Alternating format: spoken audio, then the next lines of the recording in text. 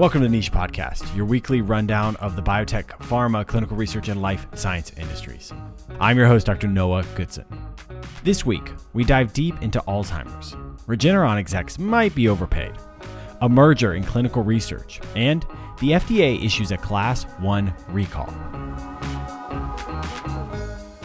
One of the most watched drugs of the year, Aduhelm, has been approved for the treatment of Alzheimer's by the FDA. Sold under the name Aduhelm, the monoclonal antibody is designed to target the amyloid beta plaques that build up in the brain and are the hallmark of the disease. No new therapeutics for the condition have been approved since 2003, and this may represent a massive industry shakeup. However, this is anything but a clean approval. Aduhelm clearly targets A beta plaques. That evidence is rock solid. The question has been all along, does it really matter? The data were so challenging and the therapeutic clarity hard enough to understand that it got punted twice by the FDA. First last summer, then again around Christmas. The debate basically centers on the fact that while it's clear the therapeutic target seems to change, it's not clear that it really makes a big difference for patients. This back and forth drama resulted in a pretty unique approval letter. It basically said, we're going to let you sell this, but if more data doesn't show it works, we can make you stop at any time. Despite the uncertainty around the approval, and with the high cost of $56,000 per year, the therapy will absolutely sell. Because what else would you even take? However, this approval gives the FDA pretty strong leverage to pull back approvals in the future should data merit it. The drama did not stop after the approval. Several members of the advisory committee have resigned in protest. The advisory committee is not the FDA. It's a group of experts who give outside opinion.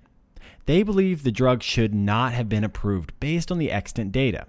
However, about 20% of the time, the FDA goes against the advisory committee. In this case, the FDA felt the evidence for clinical benefit was sufficient. The advisory committee disagreed. But the reality is that the hubbub doesn't end there. Currently, massive gaps exist in the access to dignified aging in this country by both race and socioeconomic status. The addition of a wildly expensive medication that those diagnosed with AD may take for the rest of their life will likely only widen the dramatic disparities in access to appropriate care. This is not exactly Biogen's fault, but I don't really hear them crying about $56,000 per person per year. Neither are investors. After the announcement, shares jumped to nearly $450 per share, but prices settled down to around $400, up from $280s pre-approval. Neurologic diseases, and specifically degenerative ones like Alzheimer's, have proved pernicious and challenging targets in the last decade. The hope, as an industry, is that Aduhelm's approval will spur more investment and innovation to bring more efficient therapies to market. This is certainly a massive unmet need. There are also major emerging camps that argue that while A beta plaques are the hallmark of the disease, they may not represent the underlying etiology. Just a few weeks ago, we shared about one such approach. Innovis Bio's ANVS401 showed very positive results on improved cognitive function through totally different mechanistic approaches. It may be that new therapies will supplant Aduhelm, or that a combined approach is required in future. Biogen's success has not hurt Innovis, who saw shares rise from $26 per share in mid-May to $91 per share at closing on Friday. While the world awaits more therapeutics, Aduhelm may provide an excellent test subject for real-world evidence applied to an approved therapeutic to track impact. Does it really make a difference? As one of the millions who have lost loved ones to the disease, I certainly hope so. Developing a new product in the biopharma space is incredibly challenging. There are design barriers, capital to raise, and regulatory hurdles. The SCOPE method provides consultative solutions to navigate industry-specific challenges. We've helped companies pivot into new therapeutic spaces, designed and run decentralized clinical trials, and empowered CEOs with the tools that turn their data into stories that raise capital. Find out more at thescopemethod.com. We mentioned back in episode 49 that Regeneron has been on a tear fiscally.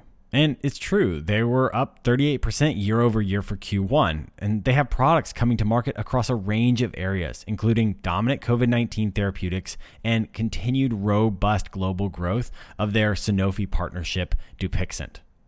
What could possibly go wrong? Well, it turns out there are some mumblings in the investor ranks about executive pay. The CEO and CSO brought in a combined total compensation of $270 million in 2020. Yep, that's right. The CEO and CSO were paid more than $250 million in 1 year. I get it. They probably work hard and are really smart guys. And executive compensation in the pharma industry is absolutely not cheap for any company. But these numbers are pretty hefty by any standards.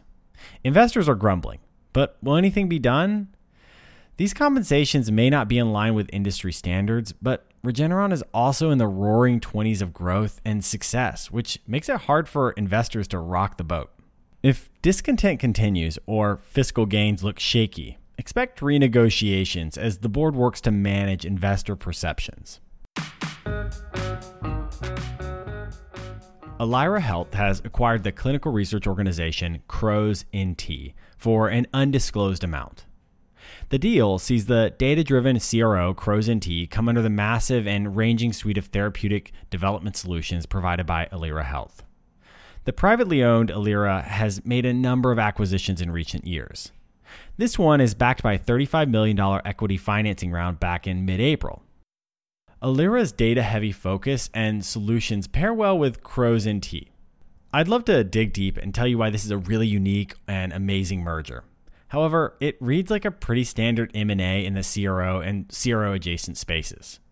Find a decent organization with reasonably aligned verticals and make a deal.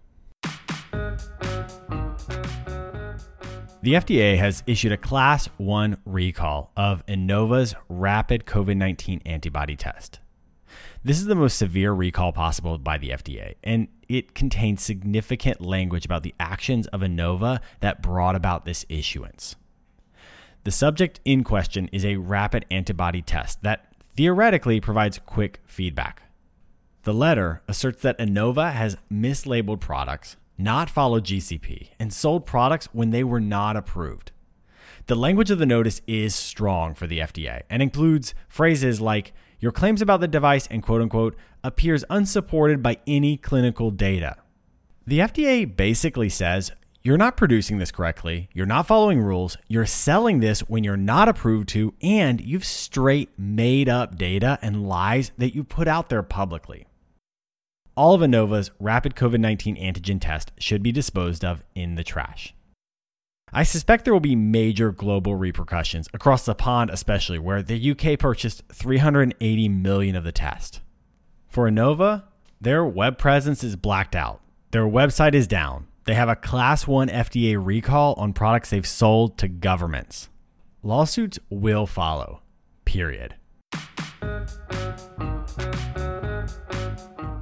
Thanks for joining me on the Niche Podcast, your weekly summary of the top news in the biotech, clinical trials, and life science industries. You can learn more at thenichepod.com or find us on your favorite podcast app. Like, comment, subscribe, and most of all, share with your friends. If you like what you hear, please rate and review. It really helps us. Once again, I'm Dr. Noah Goodson, and I'll see you next week.